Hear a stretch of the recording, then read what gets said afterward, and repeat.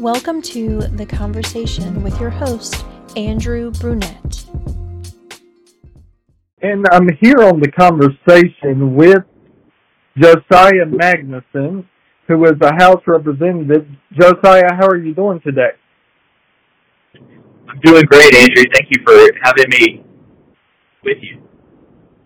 So to begin our interview, let's chat about Biblical Civics. I understand you've recently written a 12-week study focusing on examining the foundations of government and Scripture, while also challenging believers to overcome evil with good as salt and light in the public arena.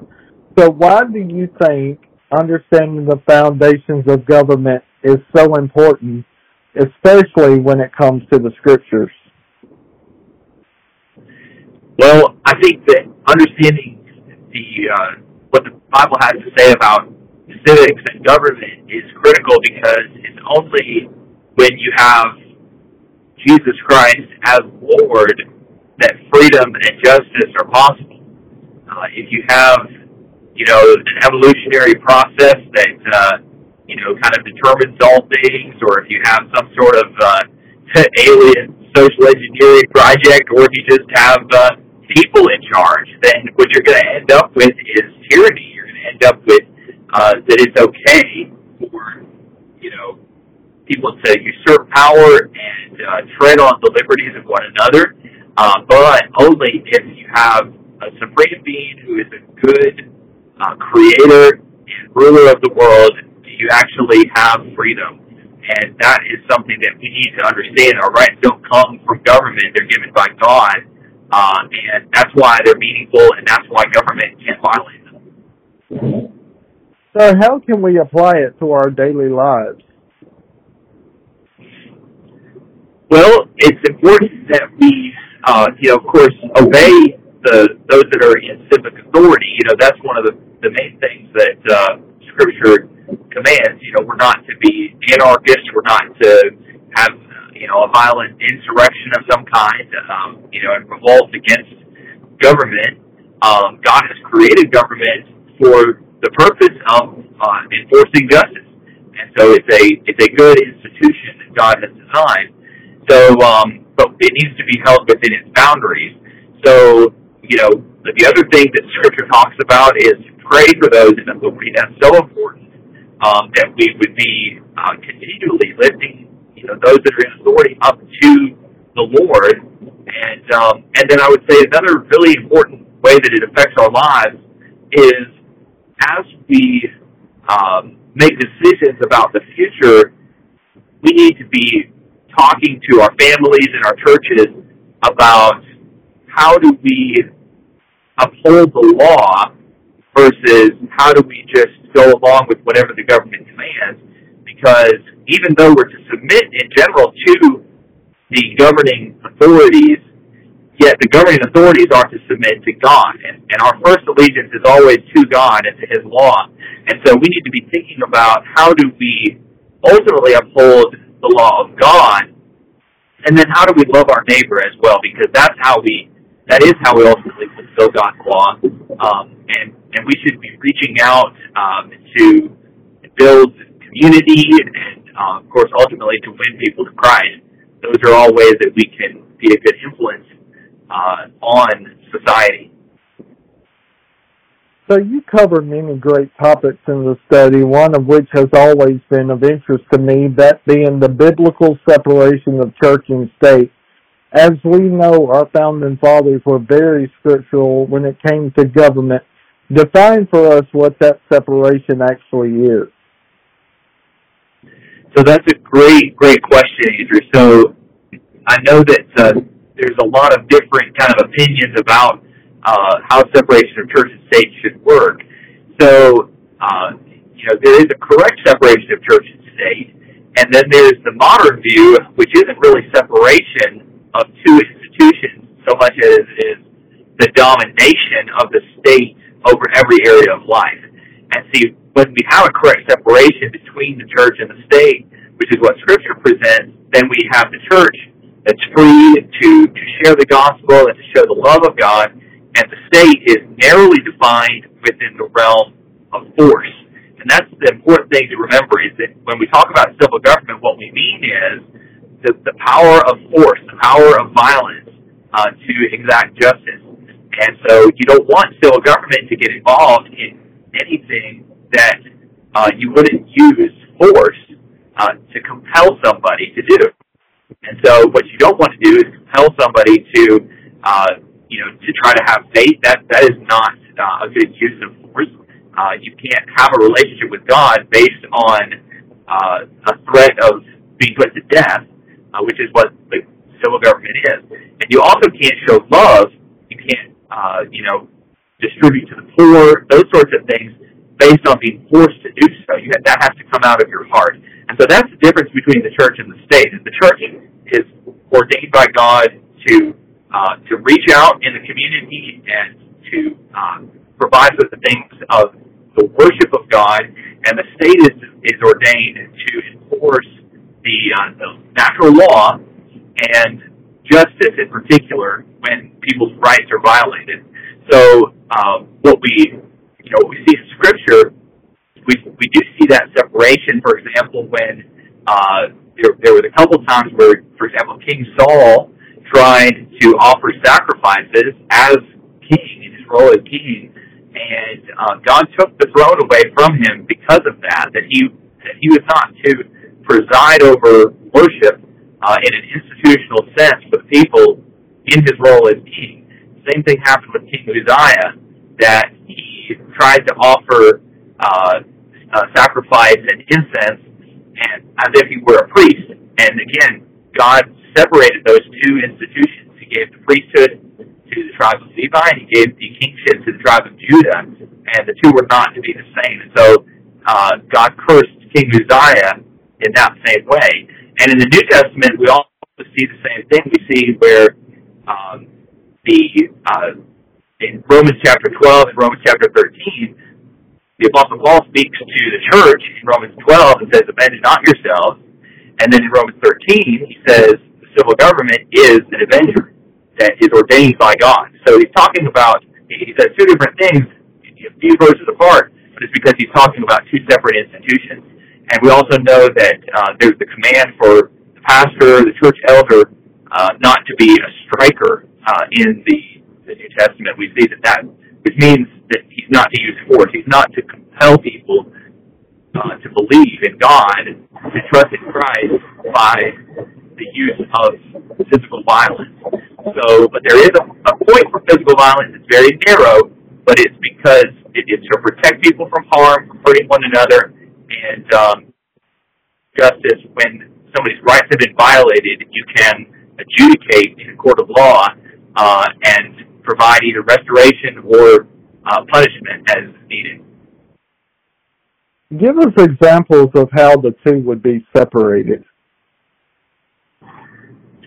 So going back to, again, the idea of that the state exacts force and exacts justice while the church offers love, I think, again, one of the best examples we could say would be in how we treat the needy in the community. So the church could provide, physical resources that are donated, tithes and offerings, whereas the state doesn't provide anything for anybody.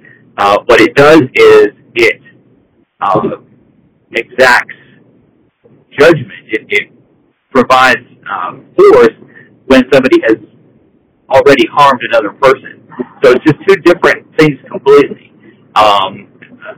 So I think that I guess if you want, to clarify the question a little further, but I think that would be a good example, is how do we, is that the state is not a generous place. It is not a place of giving, because it's not coming from a distribution of love. It is coming from a distribution of law and specifically, again, of justice.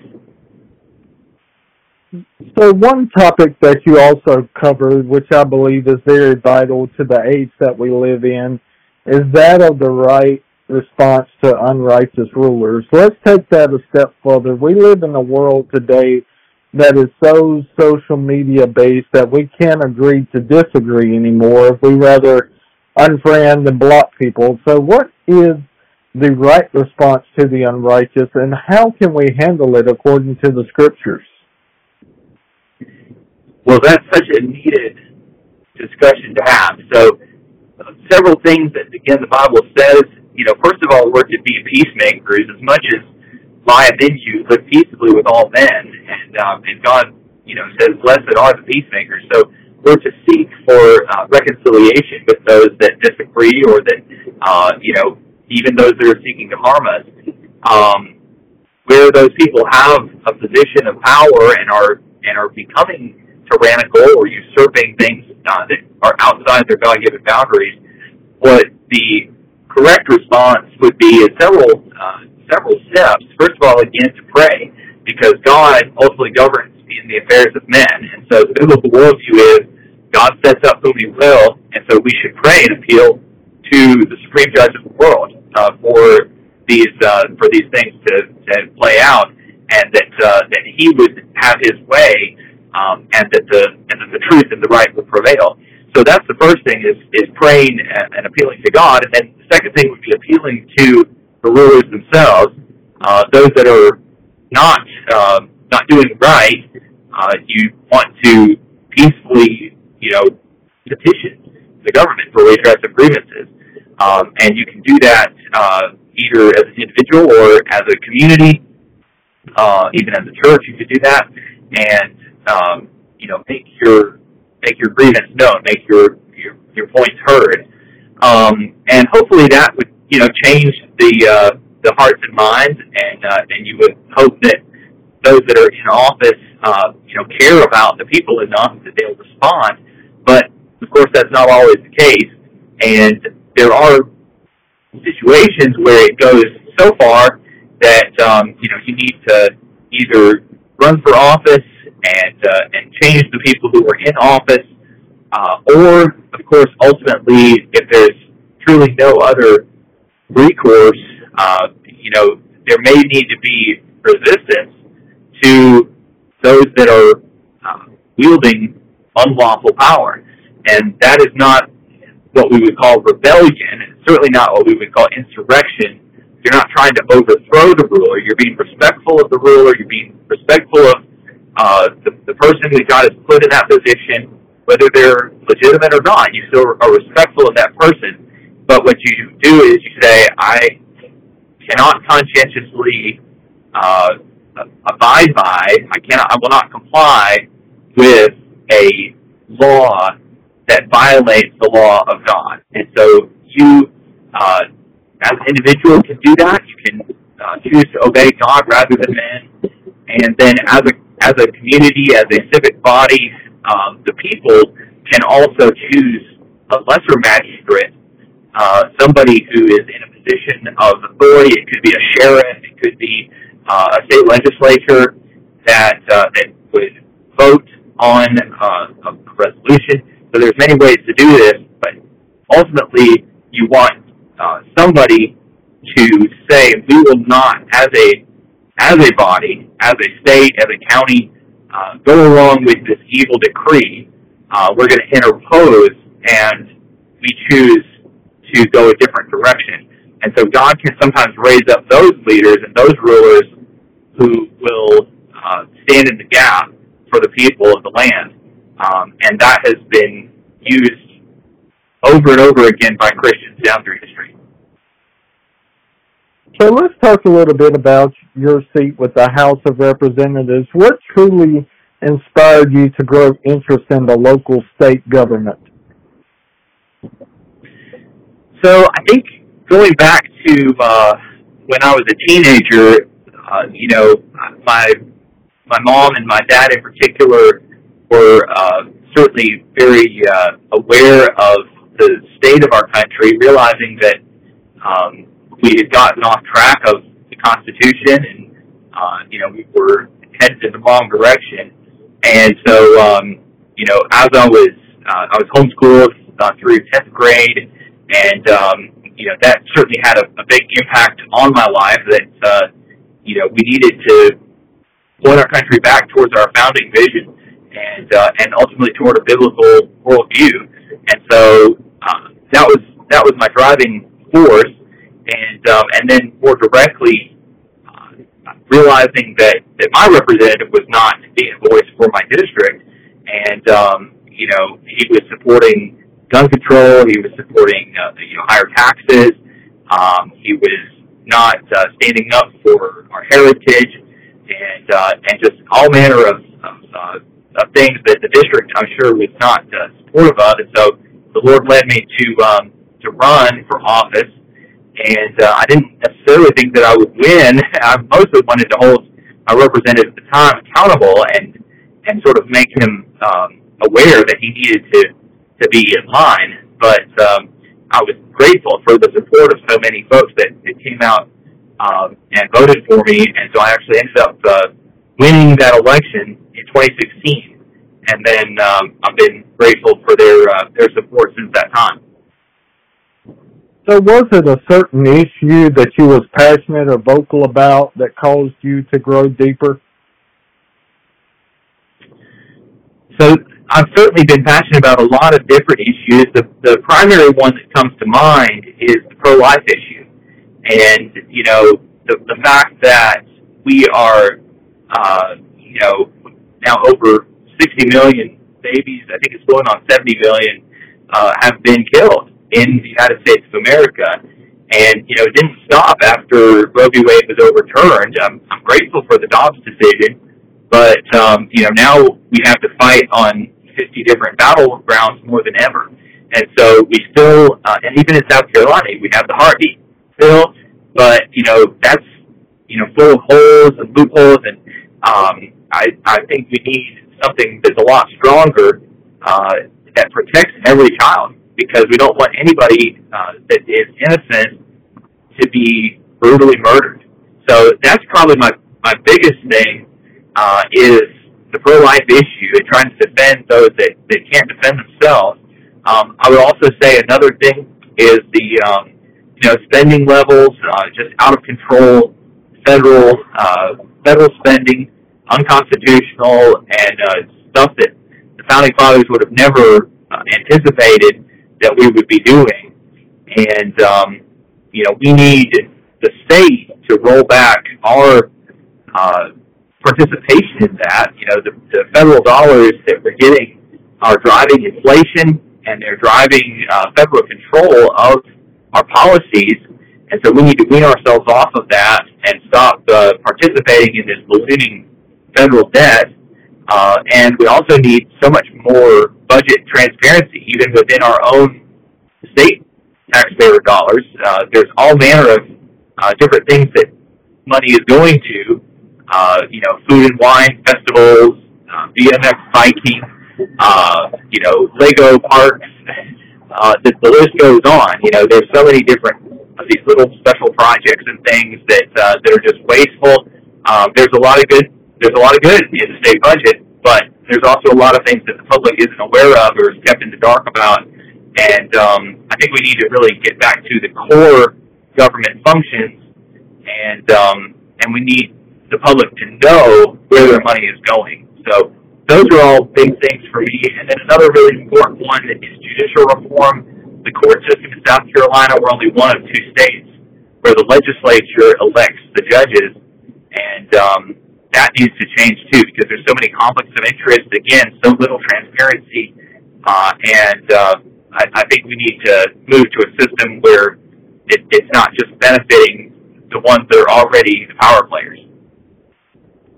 So are you saying that with that vote going on, with the people in there, could it sway a vote for the judges as far as just knowing them personally, or do you think it should be citizens' rights to vote a judge in?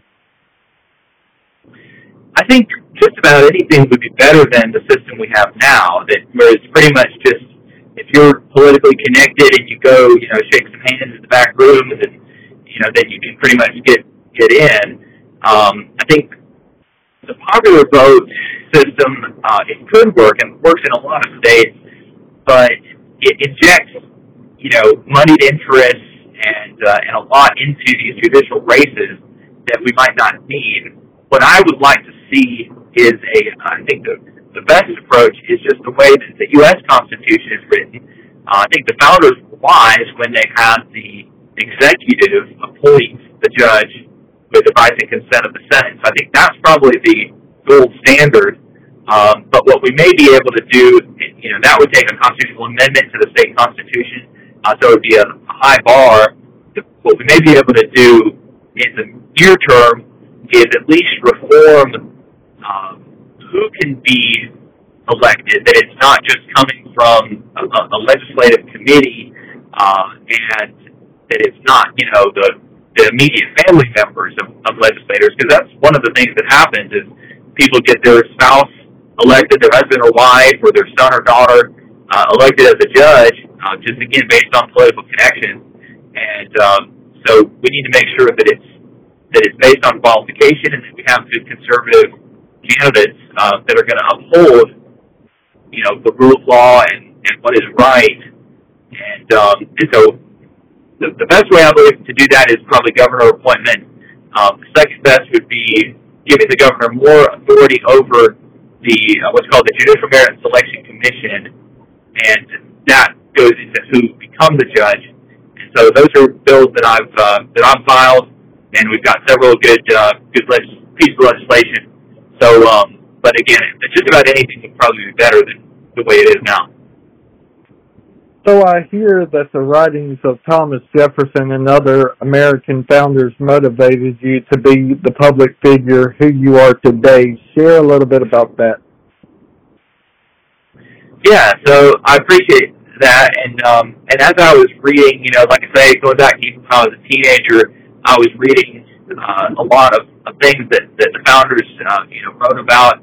And in particular, one of the big ones, which you mentioned the writings of Jefferson, the 1798 Kentucky and Virginia resolutions, I found to be very shocking as a modern, 20th century American. The Kentucky resolutions written by Thomas Jefferson talk about how the states are not united on the principle of unlimited submission to their general government, Jefferson said. And so Jefferson, his vision for America was not some big centralized government dictating exactly what the states should do. It was the states making most of their decisions for themselves, and the federal government just acting primarily for, defense of the country and a few other limited things, which are, of course, articulated in the U.S. Constitution itself. And Madison shared that view that the Constitution was not some limitless instrument. It was not created to be a grant of unlimited power. It was enumerated powers. And actually, James Madison has a really important speech that everybody should read. It's his veto message on the bonus bill. As he was going out of the presidency in 1817, he gave an entire message about why he was vetoing. It was some canals and infrastructure projects that the federal government wanted to do, and James Madison vetoed it because it wasn't expressly authorized in the U.S. Constitution. And remember that James Madison is the father of the Constitution. He was the one that knew better than anybody exactly what that convention intended when it wrote the document. And he said that even some of the things that we would think are obvious roles of the federal government, building infrastructure and roads and canals, those were things that he thought even at that time were unconstitutional. And so imagine, what he would be saying now with everything that the federal government thinks that they have control over. So, when we talk about medical care, we talk about education, those are things the federal government, I don't think it probably ever entered the mind of our founders that would be something that we would be having to deal with. And so so hopefully, we can get back to that vision that the federal government is small and its powers are defined, and the states are the ones that really make the decisions, and of course, ultimately moving the liberty and freedom back to we the people. So In 2004, you wrote a letter to the editor of the Greenville News on the danger posed by illegal immigration and the need to secure our border. As we have seen on mainstream media over the last few months, thousands have crossed from the Gulf of Mexico illegally into our beloved country. What kind of danger are we in? Well, it's great danger. There's no question. There's a lot of unknowns, but we do know that there's a lot of terrorists, people that are affiliated with Russia, with China, with Hamas, crossing over the border, and it's kind of just a matter of time until we see things begin to play out with some of these people that clearly don't have good intentions for once they get here and get settled. So we do need to close the border immediately. This is something that it's primarily a federal issue. In fact, it used to be that way early on in our country. The states, again, pretty much control immigration. But now, as of recently, the courts have said that this is only to be handled by the federal government. So we need people in Congress who are going to be serious and shut down the border. And we need to build a wall. That's not an offensive thing. That's not something that's nationalistic. That's a term that gets bandied about a lot. But building the wall, defending our borders, is a very obvious solution. You've got to protect your own house, your own home. Everybody understands this. It's common sense. And so, if we protect our home, then we're able to minister and provide better resources for other countries, and it lifts up the world. But if America goes down the tube and, is crushed under the weight of all of these other, people coming in that want to harm us and our families, then we no longer can be that lighthouse. So it's actually more compassionate to say, let's protect what we have, and let's protect our own families and our nation. And so that definitely needs to happen, and we can't keep dawdling around. We've got to have people in Congress that are willing to take a stand on that. So do you think that South Carolina could turn into something like New York, where the immigrants are coming here? Do you think we would be as welcoming? If immigrants came to South Carolina, would we be as welcoming? Well, I think we are welcoming for those who are truly in need. I think the question becomes, who are the ones that are truly in need, and who are the ones that are either just trying to, get something for nothing, or are they, do they have bad intentions? And right now, there's no real good way of knowing those things. I've talked with the governor. I've talked with the attorney general. I've talked with SLED. None of them really have a good way to track the people who are coming into the state of South Carolina. And so we just have a lot of unknowns right now. And I think until we have better data, we have to assume that, we're protecting our state and our country. We can't just sort of welcome, the snakes into the bed with us. So how can we do better and secure our borders once and for all? Well, I do think that that a physical boundary is a good thing. There's going back to the biblical principles. Of Nehemiah, for example, where they built the wall of Jerusalem. And they recruited the families that lived by the wall each to build their own section, and they kept out the I think it was the Ammonites and some of those that were criticizing and that really just wanted to tear down and change the culture and change the identity of the city of Jerusalem, and ultimately to destroy it. And so in Nehemiah's day, they did build a wall, and so I think that, is something that nations often have done, is creating physical boundaries. I also think the Border Patrol certainly needs, our help. They need funding. They don't need for the federal Department of Homeland Security to come down there and, cut apart the wires and things that they're putting in place. That's been happening where, especially some of the Texas Rangers and things I've been told have been putting up boundaries, and then you have federal agents come in there and tear them down, which is just bizarre. I mean, that's why there's the effort to impeach, Mayorkas, because that is a violation of his job as the Secretary of Homeland Security, to actually be contradicting his own position by trying to create an invasion of the United States rather than protecting the United States from invasion.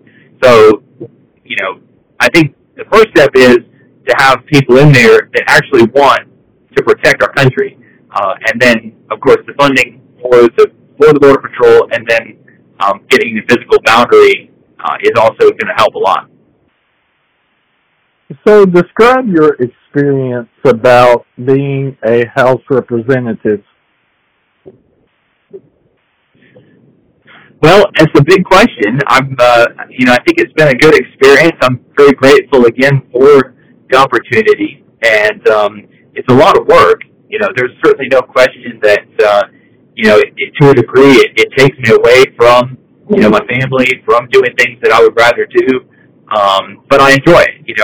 I do value the opportunity to fight for freedom, for the future of our country, and to try to also change the direction of our state a little bit in ways that we can do better.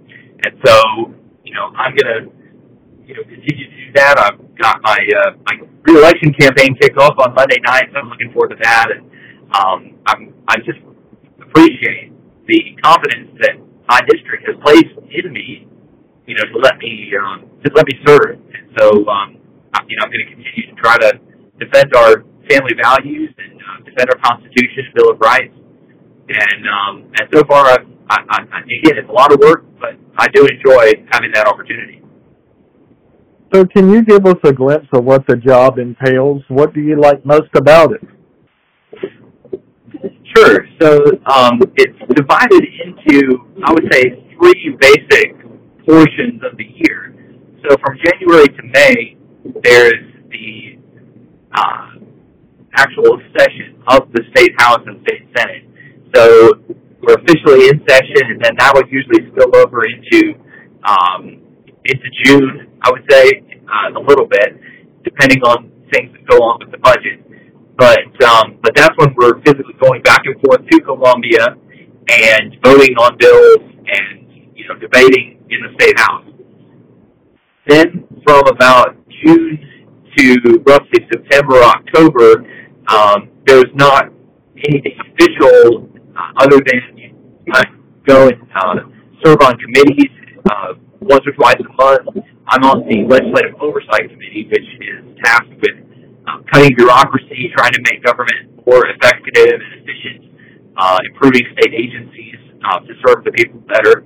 So that takes a little bit of time, but you're more free during that period of time. But then November and December, you get into what we call pre-filing, and you end up with the opportunity to file new legislation, and so that becomes a lot of your focus during those months is working with, whether it's grassroots activists, whether it's with folks from the district, whether it's just thinking through things on your own and hammering out ideas, putting ideas on paper. That would be a lot that consumes your time during those months.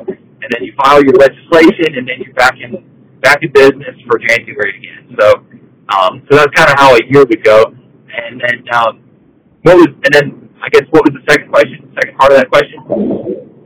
Like most about it?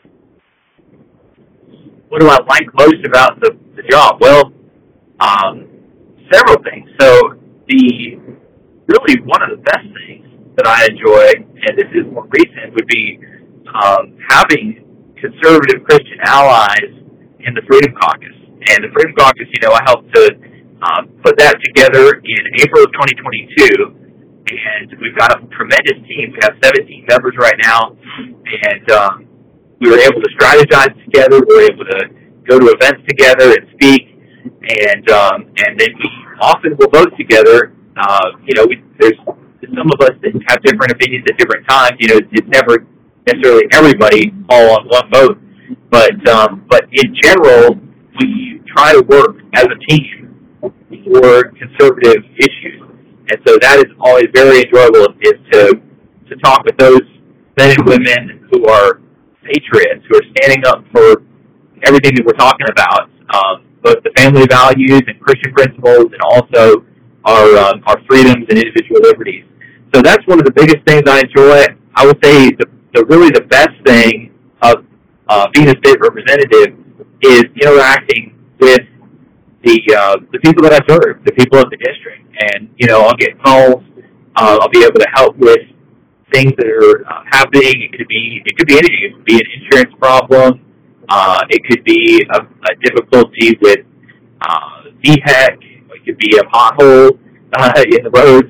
It could be anything. So just trying to be a servant and help people with their day-to-day needs that they encounter state agencies and state government, and then talking with them about solutions for our country, because I really do value what we the people, what the citizenry is saying, and I'm thankful that we have a lot of good patriots who want to be involved and who want to take action to see our country preserved for future generations. So your current campaign focuses on liberty, family, and reform. How do you hope to continue to shed light on these three areas in South Carolina? So the full platform, you can go to my website, josiahmagnuson.com, and see a lot of the different issues that go under each of those, the liberty, family, and reform. But liberty, essentially goes back to our constitutional rights and what we're talking about, the founding vision for our country, that we do want to preserve freedom, for our kids and for our families. And then as we talk about family per se, we're talking about defeating, some of the Marxist, CRT and DEI that really attack our family values and the structure of our homes. We're talking about education, and of course, preserving good quality education, and then also opening up more opportunities. And as we talk about, and we're also talking about crime, I think would be another important one under the issue of families. And then reform, we've talked about a few of the issues. Judicial reform is, of course, a key one. There's also things like we said, budget transparency, and things like the, crony capitalism, like, things where the state is trying to be the one that kind of dictates where the economy in South Carolina will go, and be this centralized, controlling place, which is actually more of a socialistic or even fascistic viewpoint versus the free market capitalist view.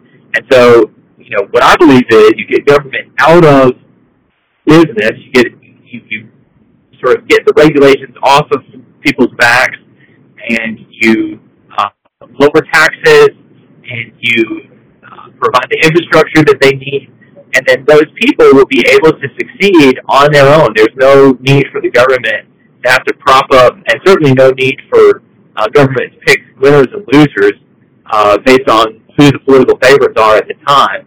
And you see in history that when government does try to do that it makes the wrong decisions. And we see that, I think, with the latest PW Scout bill, where, the state dropped $1.2 billion of taxpayer money on this new manufacturing plant for electric vehicles.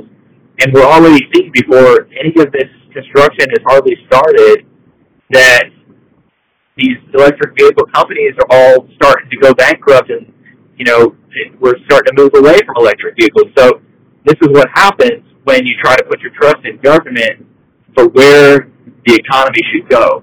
What we need to do instead is allow for people, for the local citizens, to make their own decisions and start their own businesses and get their own, build their own companies and give them an equal chance to succeed, not pick certain people and push others down. So those are all very important issues for me that I think we can make South Carolina better, and it will lift everyone when we change some of those things. So what should voters look for if you are reelected? What should voters look for if I'm reelected? So I think I'm going to continue to champion both pro-life issues. I'm going to continue to stand up for family values. I think another very important piece of this is some of the transgender nonsense that we've seen. We need to shut that down. We need to stop the gender mutilation of kids. That's something I'm going to continue to push, that we legislate that, because actually South Carolina is one of the last states in the country, well, not in the country, but in the Southeast in particular, that we don't have legislation on that topic. And we've had a bill sitting in the State House for 3 years now. It's not gotten any traction at all. And what I'm hearing is the establishment Republicans in the House now, because of the public pressure, I'm glad for the public pressure, but now they're going to try to put a bill forward and get the credit for something that should have been done years ago. So, but I hope that the issue gets resolved, but that is something I'm going to continue to work on. DEI, trying to make sure that we don't have victimhood mindset being taught in our colleges and universities. That's so important. We got to continue again to for our freedoms. I think another big piece of that, and going back to the Liberty Family Reform structure, one of the big pieces of liberty is medical freedom and making sure that we don't have anything like COVID-19 happen again. The way that the governor shut down the state, was, to me, a tragedy. And we need to limit the governor's power so that he doesn't have that ability to do that again.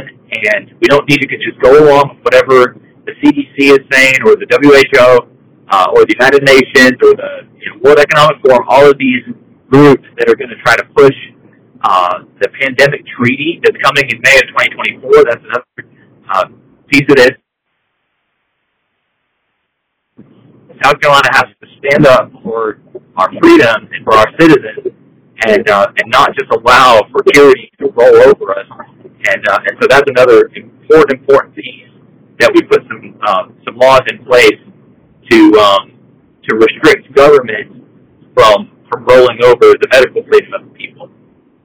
And then of course, just the tax reform, trying to make sure that people are able to like, for example, that they can't be taxed off of their property. I think that's an important one. I'd love to see South Carolina go to a zero income tax. We see that in Tennessee and several other places where, we have a tremendous prosperity in those places, typically when people aren't being, having a portion of their labor confiscated right off the bat. So that is a great option as well. And I think just in general, trying to defeat the forces that are coming for us, the globalists and the socialists, and defend the values that have made our country great, because we do have an incredible heritage that we can protect, and we want to pass that on for the future. We don't want to be the ones that drop that torch and don't continue to fight for the values of America. Well, Josiah, I sure have enjoyed having you on the conversation presented by the Lantern. Thank you so much for being a guest. God bless you.